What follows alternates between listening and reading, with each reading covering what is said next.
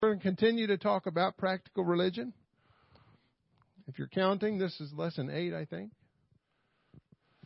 If you're not counting, don't worry about it. Praise God. Amen. I'm just so excited to be a part of the family of God today. I don't know what it is. I'm just,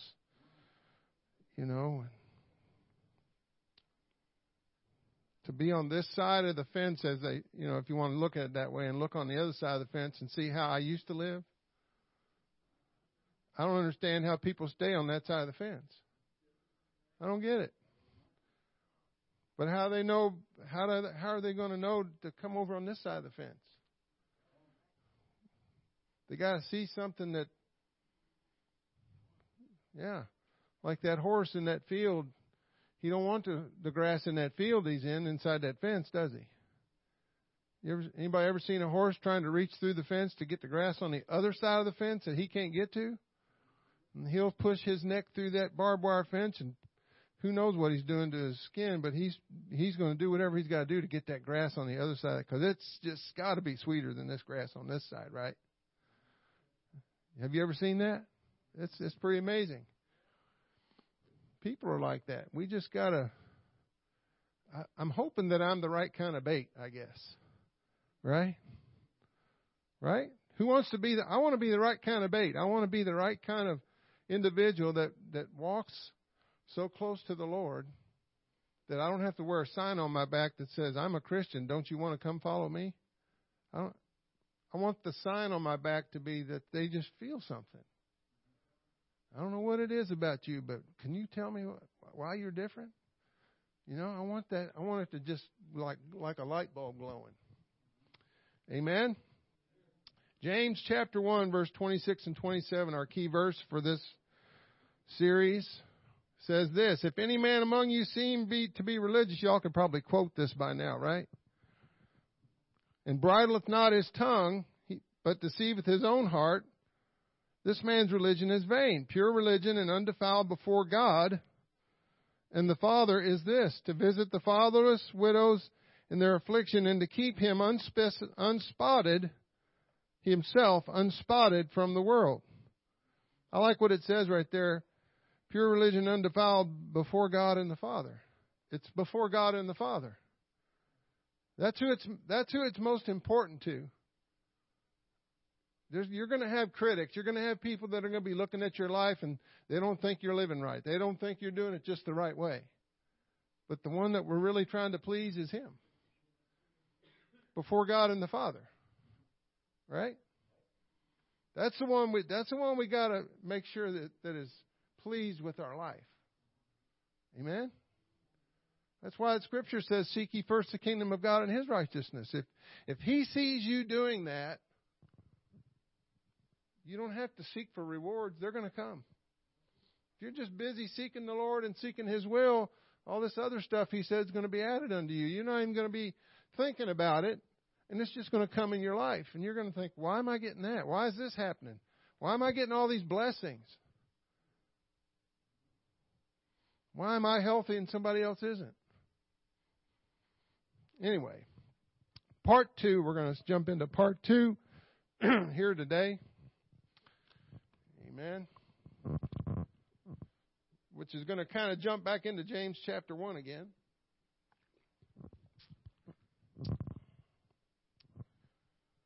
Praise God. We're going to jump down to James chapter 1, verse 22 through 24. James 1, 22 through 24 says, But be ye doers, very familiar scripture, you can probably quote this, of the word. Let's all read this together out loud as a body, as a family today, okay? Everybody there? It's up on the screen if you're not. But be ye doers of the word and not hearers only, deceiving your own selves. For if any be a hearer of the word and not a doer, he is like unto a man beholding his natural face in a glass. For he beholdeth himself, and goeth his way, and straightway forgetteth what manner of man he was.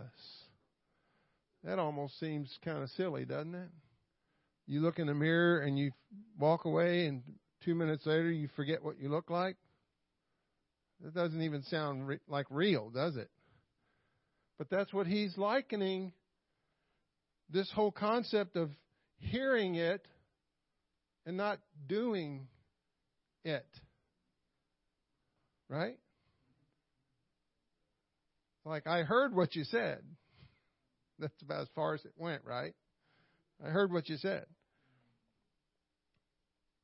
So we're talking about careless and forgetful hearing. Now, this letter, this book of James that we're reading from, we call it the book of James, and it's called the Epistle of James, but really, it was a letter that James was, from what I've been reading and studying, James was one of those, he was the half-brother of Jesus. And so he was around when Jesus was teaching the disciples. You don't hear him mentioned much, but I'm sure he was around. And so he heard all this stuff. He knew the precepts and the way Jesus did his ministry. And he observed as his half-brother. Yeah, how he had these 12 guys, but then he went about doing good to anybody he could find, especially to those that were less fortunate, and the sick and the lame and all, the lepers and the blind people. And so he observed all this, being his half-brother. And so when the church was born on the day of Pentecost, I'm sure he was there. I'm sure he received the Holy Ghost like everybody else. And so he became what in many places the Bible called a fellow laborer. He wasn't in some hierarchical position. He was just a fellow laborer, and he was, from what I'm gathering, he was in prison somewhere, and he was about to lose his life.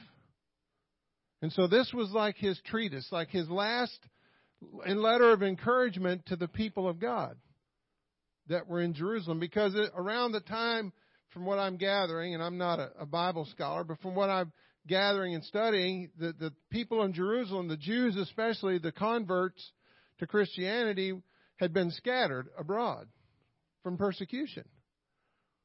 And so the people that he had been reaching and talking and working with every day, and don't you know that God just kind of worked that out?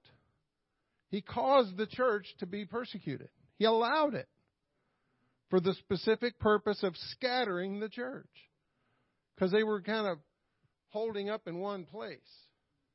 He's like, I don't want it to just be in Jerusalem. What does that scripture say? In Jerusalem, Judea, Samaria, and to the uttermost parts of the earth. And that's where they went.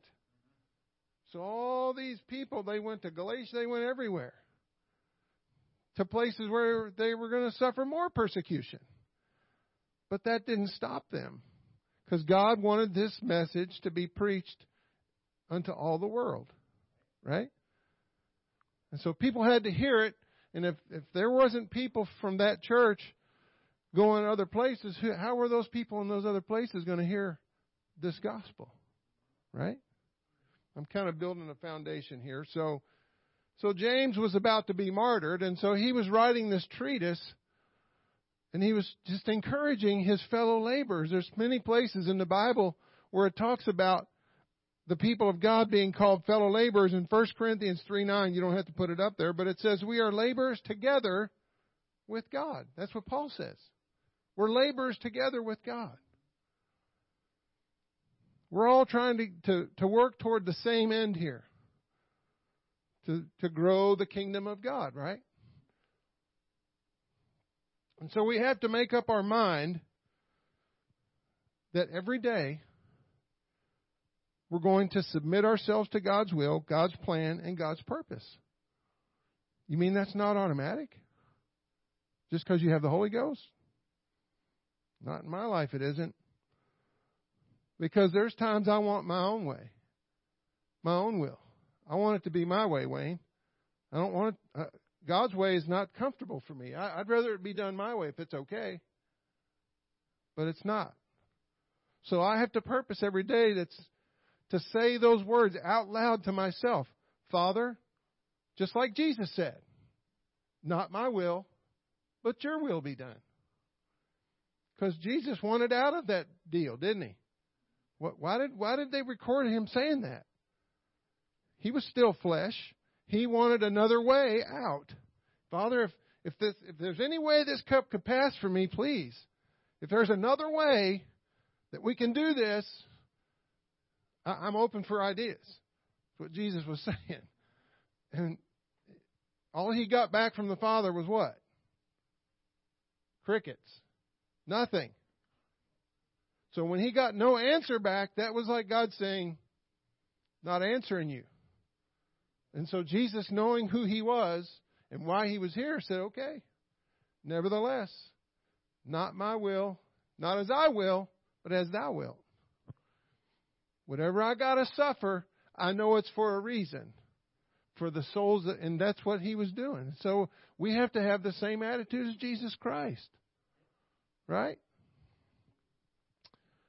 Jamieson, Fawcett, and Brown's commentaries regarding James 1:26 says this: don't just do it, but be a systematic doer of it. Systematic.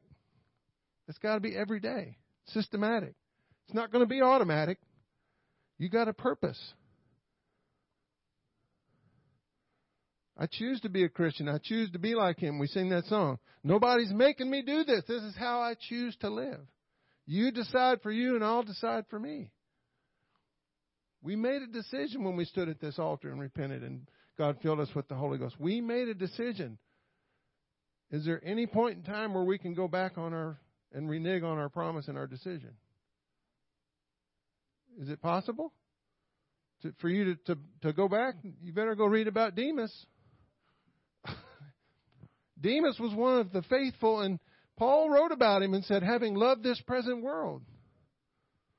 He wasn't giving up on Demas, but he was just pointing out, hey, people can turn from this.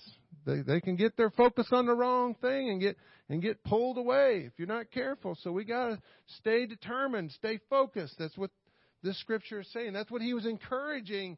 He wasn't there preaching to them from a pulpit. He was writing them a letter. You know, chapters didn't come to the Bible until 1200 and something. And verses didn't come until 1500 and something. So all this was just prose. It was just a letter. It was a long letter, but it was a letter.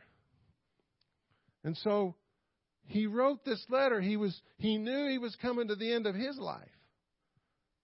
So he wanted them to know how important it was to hear what the Spirit is saying to the church.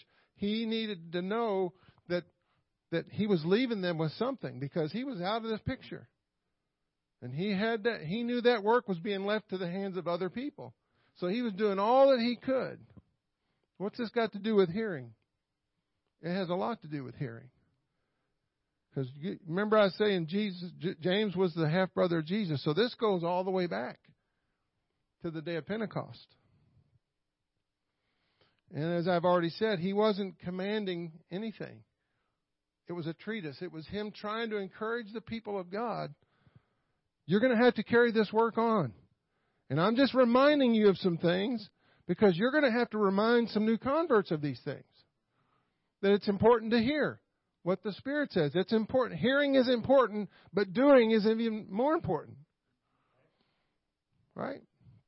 You can spend thousands and tens of thousands of dollars and go get a college degree somewhere and listen to a bunch of instructors and professors and take a bunch of notes and take a bunch of tests and write a bunch of papers. But if you don't take what you learned and use it, you've just wasted 4 years of your life and a bunch of people's time and your parents' money if they're paying for it.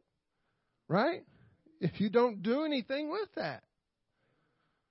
You've heard a lot of good information. You've taken a lot of stuff in, but if you don't put it to use, it's just useless information. You've wasted your time. I don't want to get into this thing and waste my time. God don't want you to waste His time. There's souls that are out there waiting. We don't want to waste God's time, do we? Amen? And so this guy James, he was not this, like I said, hierarchical leader. He was one of them. And even in the beginning of the book of James, the very first verse, he says this, James, a servant of God and of our Lord Jesus Christ, to the 12 tribes which are scattered abroad. Greeting. That sounds like a letter to me. Hey, folks, it's James. I'm here in prison. I know they're going to kill me, so I'm trying to send you this letter, trying to remind you of some things to help you, encourage you that you got to carry on the work. And that word servant is the Greek word doulos. It says a slave, one who is in a permanent relation of servitude to another. His will being altogether consumed in the will of the other. Generally, one serving bound to serve in bondage. Wow. Does that sound like something you want to do? I'm not getting many. Servitude. Just think about that word. Just think about the butler or the gardener, or if you want to try to think about a servant, you just come to work and you do what you're told. You don't have a say. Servitude to one another, his will being altogether consumed in the will of the other. Why is that important to hearing? Because if God's directing, if you're hearing what God is saying, you need to be ready to do whatever He says with this kind of an attitude. That's why He called Himself a servant. Who else called themselves a servant in the New Testament? All of them. Paul, Peter. They use the terminology a lot. Fellow laborers, laborers together with God. What were they saying? From the day of Pentecost, we're all in this together. We're all in this together.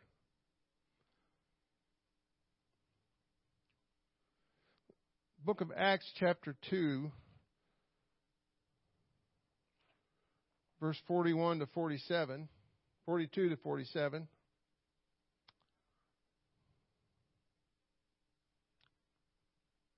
Says this, and they continued. Who are they? It was all those people that day, 3,120, give or take. Because the Bible says there were about 120 in the upper room. Right? So there was 3,000 added to the church that day. Right? And so that's who this is talking about. And they continued steadfastly in the apostles' doctrine. And that doctrine was the teachings that they received and heard. There's that word, heard. That's what we're talking about, hearing, right? You got to be careful how you hear. One place in the Bible says, be careful how you hear. So there's a right way and a wrong way how to hear. Right? Or you can hear with the wrong attitude. Yeah, whatever. Right? Or you can hear with the attitude of, I want to know more. Wow, that's interesting. That's revelation. I want to understand that. Okay, I hear you. Yeah. Right? So how we hear is as important as just hearing it before we even get to the doing part. So anyway, it says in fellowship, in breaking of bread, and in prayers. And fear came upon every soul, and many wonders and signs were done by the apostles. Those apostles were those sent ones. That's what that word apostle means, the sent ones. They were sent to do a job. And all believed together and had all things common.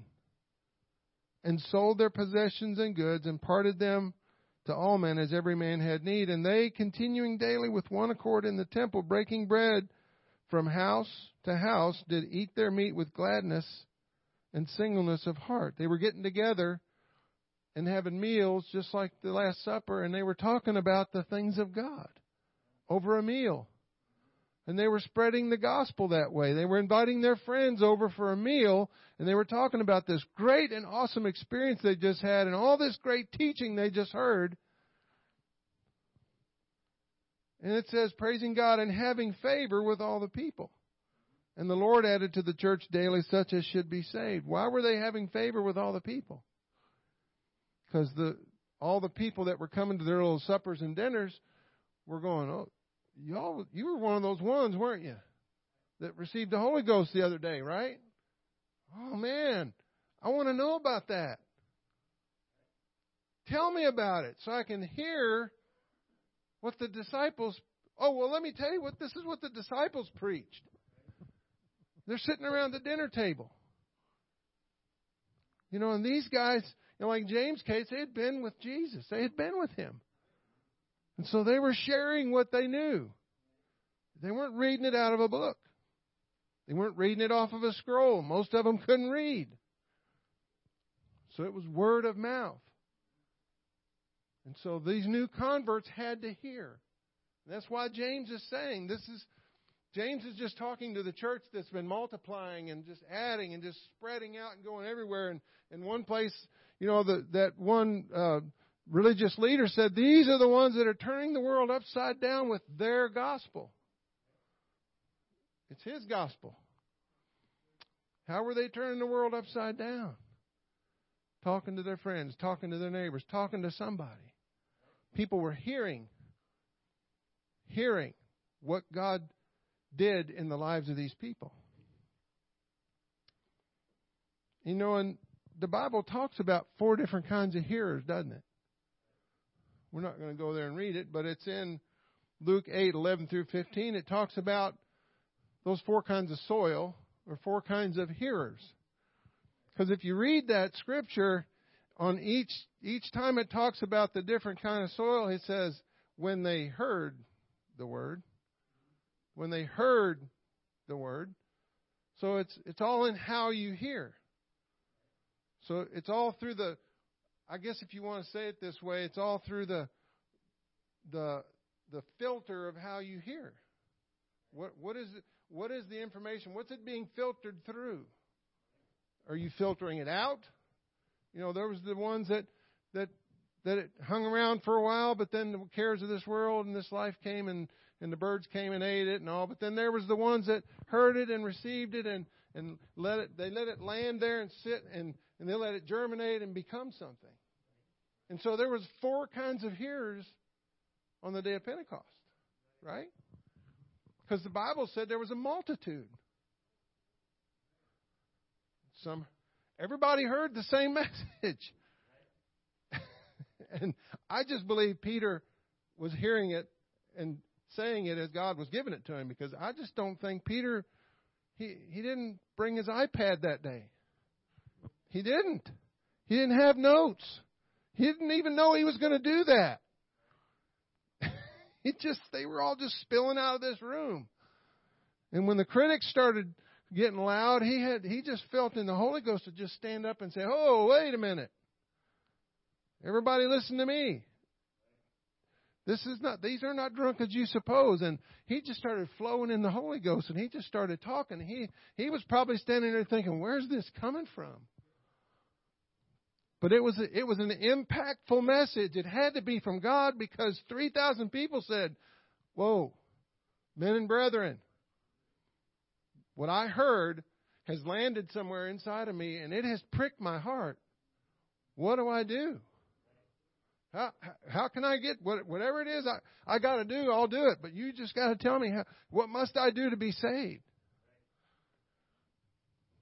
And what did he do? Tell them. And what did they do? They did it. They didn't just talk about doing it, and they didn't just do it and say, "Okay, there, I got that. I'll stick my Holy Ghost in my pocket and walk on." They didn't do that. We just read. They continued steadfastly in the apostles' doctrine, the teaching, the things that they'd heard. They weren't satisfied with just that. They wanted to know more. And they couldn't wait to tell people. Right? Is this all right this morning? And so James knew that whole principle of the 4 kinds of hearers was still in place. Even today, that principle still exists, doesn't it?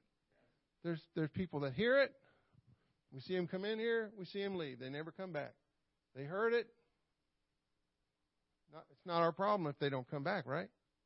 I mean, I don't mean to, if that sounds bad, but they had the opportunity to hear the gospel just like you did, just like I did.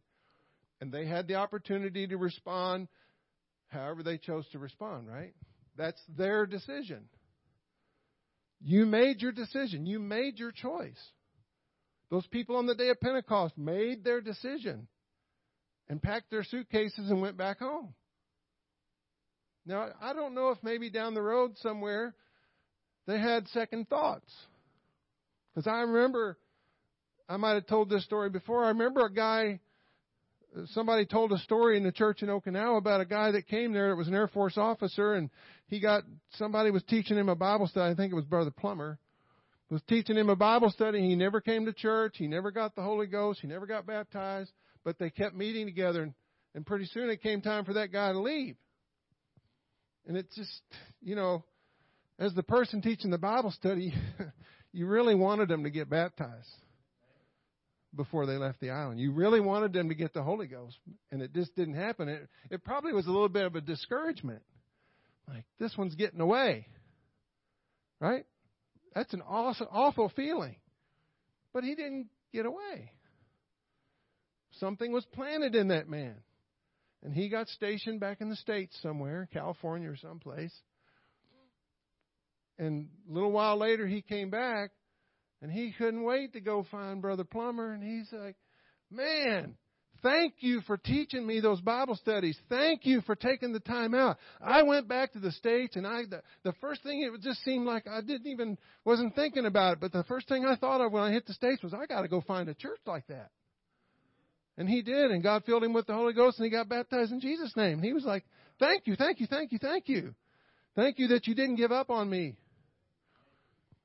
So I think about that, and I think about these people on the day of Pentecost that walked away. They heard it. Something tells me they heard it, and it stuck. Just because they weren't one of the 3,000 that day doesn't mean that somewhere down the road, because James said that church scattered abroad, that one of our folks, I remember we would be out in the north side of the island at Camp Hansen on Saturdays handing out tracts, and I remember this one guy saying he walked up to this guy and handed him a tract, and the guy looked up at him and said, how did you know? He's like, what do you mean, how did I know? How did I know what? He said, how did you know I was a backslider? He said, I didn't, but God did.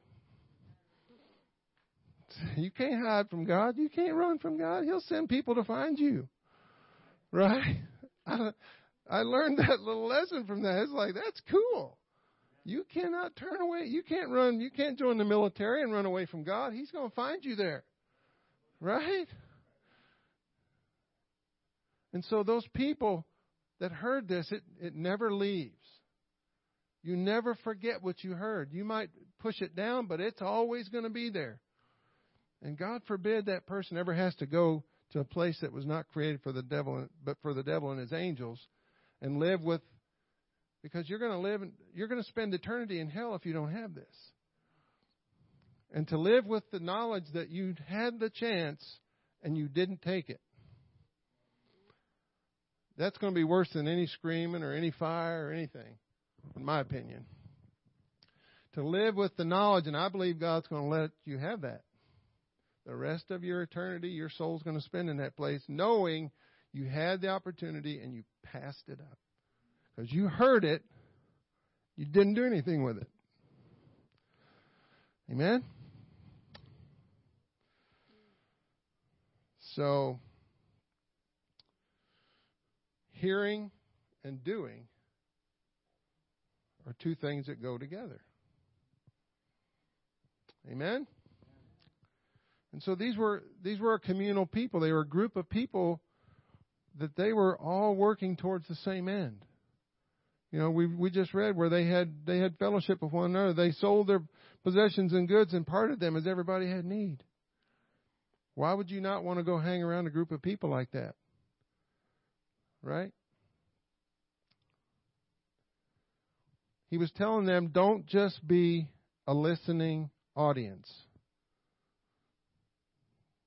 Okay? And I think he was saying that to us today. Don't just be an idle, just a bump on a log in the audience listening and going, yep, that was a good message. Take it to heart. Take it with you. And I know you've probably heard this over and over again, but you got to take this, what you've heard, and go ask yourself, what do I do with this? God, you talked to me today. God, what do I do with this? And don't be afraid to ask that question, because just like Jesus tried to get out of the whole cross thing, we don't, sometimes I think we don't want to ask God, what do I do with this? Because we don't want to hear what he has to say. We're afraid he's going to tell us to do something that we don't want to do in our flesh. Oh, you mean God, can I do it a different way? Nope. This is how I want you to do it. This is what You think God's going to do that? To ask you to do something outside of what your comfort zone is? He did it to Jesus. And so sometimes we don't want to hear what God has to say. So we got to be willing to sit there and leave our shovel at home. Don't bring your shovel. We don't do shovel ministry here. You take it upon yourself and you receive it. And God, when God's talking to you, when God's telling me stuff, when He's talking to me when I'm driving down that road every Monday through Friday, I'm listening. Sometimes I got to pull over because I don't want to mess with my cell phone while I'm driving. Because I got that little thing that State Farm gave me, and if I mess with my cell phone while I'm driving, it knows that I want my discount, so don't mess with my discount. But I'll pull over and I have to write it down or note it in my iPad or my phone or something, because I want to know. I want to remember that, because I know I'm going to get to work and I'm going to get busy, and I know I said I was going to write it down, but then I'll forget. And when I'm hearing from God, I got to know, I got to write that down so I can go think about that later when I can focus on that. Right? God will talk to you anytime. He really does. He's talking to people right now as I'm speaking. And they're not hearing my voice. You're hearing my voice, but God's talking to you. When this man's standing up here and preaching in a little bit, God's going to be talking to some people. You better be listening.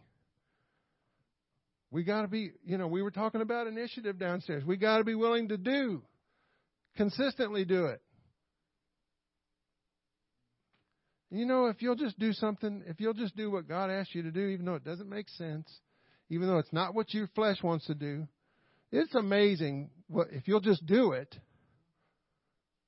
the results that you'll get. You'll go, wow, I'm glad I listened to that, man. That's awesome, God, that you told me to do that and I didn't want to do that, and I did it anyway, and the results are awesome. Boy, I'm glad I listened. But if we ignore God and ignore what He's telling us, don't you know He'll just go find somebody else? Right? I don't know about you, but I don't want the rocks or the trees or anything else to take my place. I want to be all that He wants me to be. That's why I sang that song. I wasn't even going to sing that. God put that in my mind. I haven't sung that song in forever. But I believe God put that in my heart to sing that this morning, because that's how I feel. I'm redeemed. I'm bought with a price. I don't belong to myself. Right? He gave me this power and authority in me, not just so I can walk around and brag about it. I got to do something with this. These signs shall follow them that believe, right? Not believers follow signs, but signs follow believers. We had to hear it first and believe what this said. We had to move on that. We responded to that. We received the Holy Ghost. It's all about hearing, isn't it? As we step to each level in God, it's all about hearing from God. Additional revelation. As He sees that we can handle more revelation and more things, He's going to reveal those things to us. But we got to have those ears to hear. That's why Jesus said, "He that hath ears to hear, let him hear." Jesus said that a lot. Why was He saying that? Even to His disciples, He was trying to trying to push an agenda, I guess you could say. He was trying to say that it's important how you hear. It's important that you're listening to what God is saying, because you'll also hear what you're saying, and then there's that other guy. And he'll try to, everything he tells you is just totally negative. And we'll talk ourselves out of stuff. Amen? Praise God. This semblance, number 2. I think I beat that dead horse enough. The semblance of religion accompanied by an unbridled tongue. That word, let's read the scripture. If any man among you seem to be religious and bridleth not his tongue, James 1:26, but deceiveth his own heart, this man's religion is vain. Amplified Bible of the same scripture says, if anyone thinks himself to be religious, in parentheses, piously observant of external duties of his faith, in parentheses, and does not bridle his tongue, but deludes his own heart. Wow. When you read it like that, it has a little bit different meaning, doesn't it? This person's religious service is worthless, futile, barren.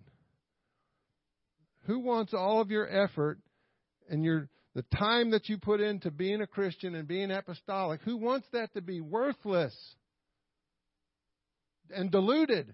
Who wants to wait and find out that you were deluded in your own mind and you were just doing religious things, just exercises like the Jews did in their religious things that they did? That's why the church was it just blew the minds of the Jews, because they had no temple. They had no leadership like the scribes and Pharisees and Sadducees, and they had none of the things that the Jewish religion had. That's what blew the minds of the Jews so bad. How can they have what they have without all the stuff we got? As Jesus said, I came to do away with all of that. He loved those Pharisees. He went to the temple all the time. He wanted to try to deliver them from that stuff. He said, I'm doing away with the law. I'm doing away with all this stuff. Don't get hung up on the religious stuff. Who were the ones that Paul had to fight the most? The religious Jews that kept trying to interlope into the church and try to bring all this stuff into the New Testament church. And that's what James was doing. He was telling them, stick to the plan, guys. Stick to the gospel. Don't let these interlopers and all these people come in and all these false prophets and all these, don't let that religion come back in. And you know, it eventually did anyway in the 300s. It did. You know, because why? Because we started letting our guard down. As a church, not us, but the church then started, over hundreds of years, they started letting their guard down and getting comfortable. So we got to be careful. 2 Timothy 3:5 says, having a form of godliness, but denying the power thereof. Who wants to be guilty of that? Nobody? I don't want God to look at my walk and my life before Him and say, that's just a form of godliness. Denying the power thereof of who? Of God. So if you have a form of godliness and denying the power of God, then whose power are you advocating? Your own. Your own human effort. Your own human power. And that's how the Jewish religious people did it, and it didn't work after the day of Pentecost. It was done away with, and so we got to avoid that. That same scripture, 2 Timothy 3:5 in the Amplified says, for although they hold a form of piety, true religion, which indicates to me there's also a false religion, they deny and reject and are strangers to the power of it. Their conduct, which includes their speech, I added that, belies the genuineness of their profession Avoid all such people. Turn away from them. Sounds like self-righteousness to me. Does it not? Is that a consensus? Sounds like self-righteousness and not God's righteousness. Because he said our righteousness is what? Filthy rags. Except he put his righteousness on us. He gave us a robe of his righteousness, so we're supposed to wear his righteousness and not our own. Right? That word semblance that in that little title there, means an outward appearance or an apparent form of something. I don't want what I'm doing to have an appearance that kind of looks like Christianity. It looks like it, but it might not be it. I don't want that to be said of what I have. I want it to be sincere and real. So like I said earlier in this morning's lesson, when people look at me, I want them to feel when I walk in the room, something different just walked in this room. Because we're carrying the Holy Ghost with us. We are carrying the Spirit of God in us. And so, it's like a flashlight. It doesn't go off when you walk in the room. It needs to stay on. So, we got to have our light shining. And it said in this scripture, in the Amplified, it said that their conduct belies the genuineness of their profession. That word belies means fails to give a true notion or impression of something. So your profession fails to give a true notion or impression of who you really are. Wow. Just think about that.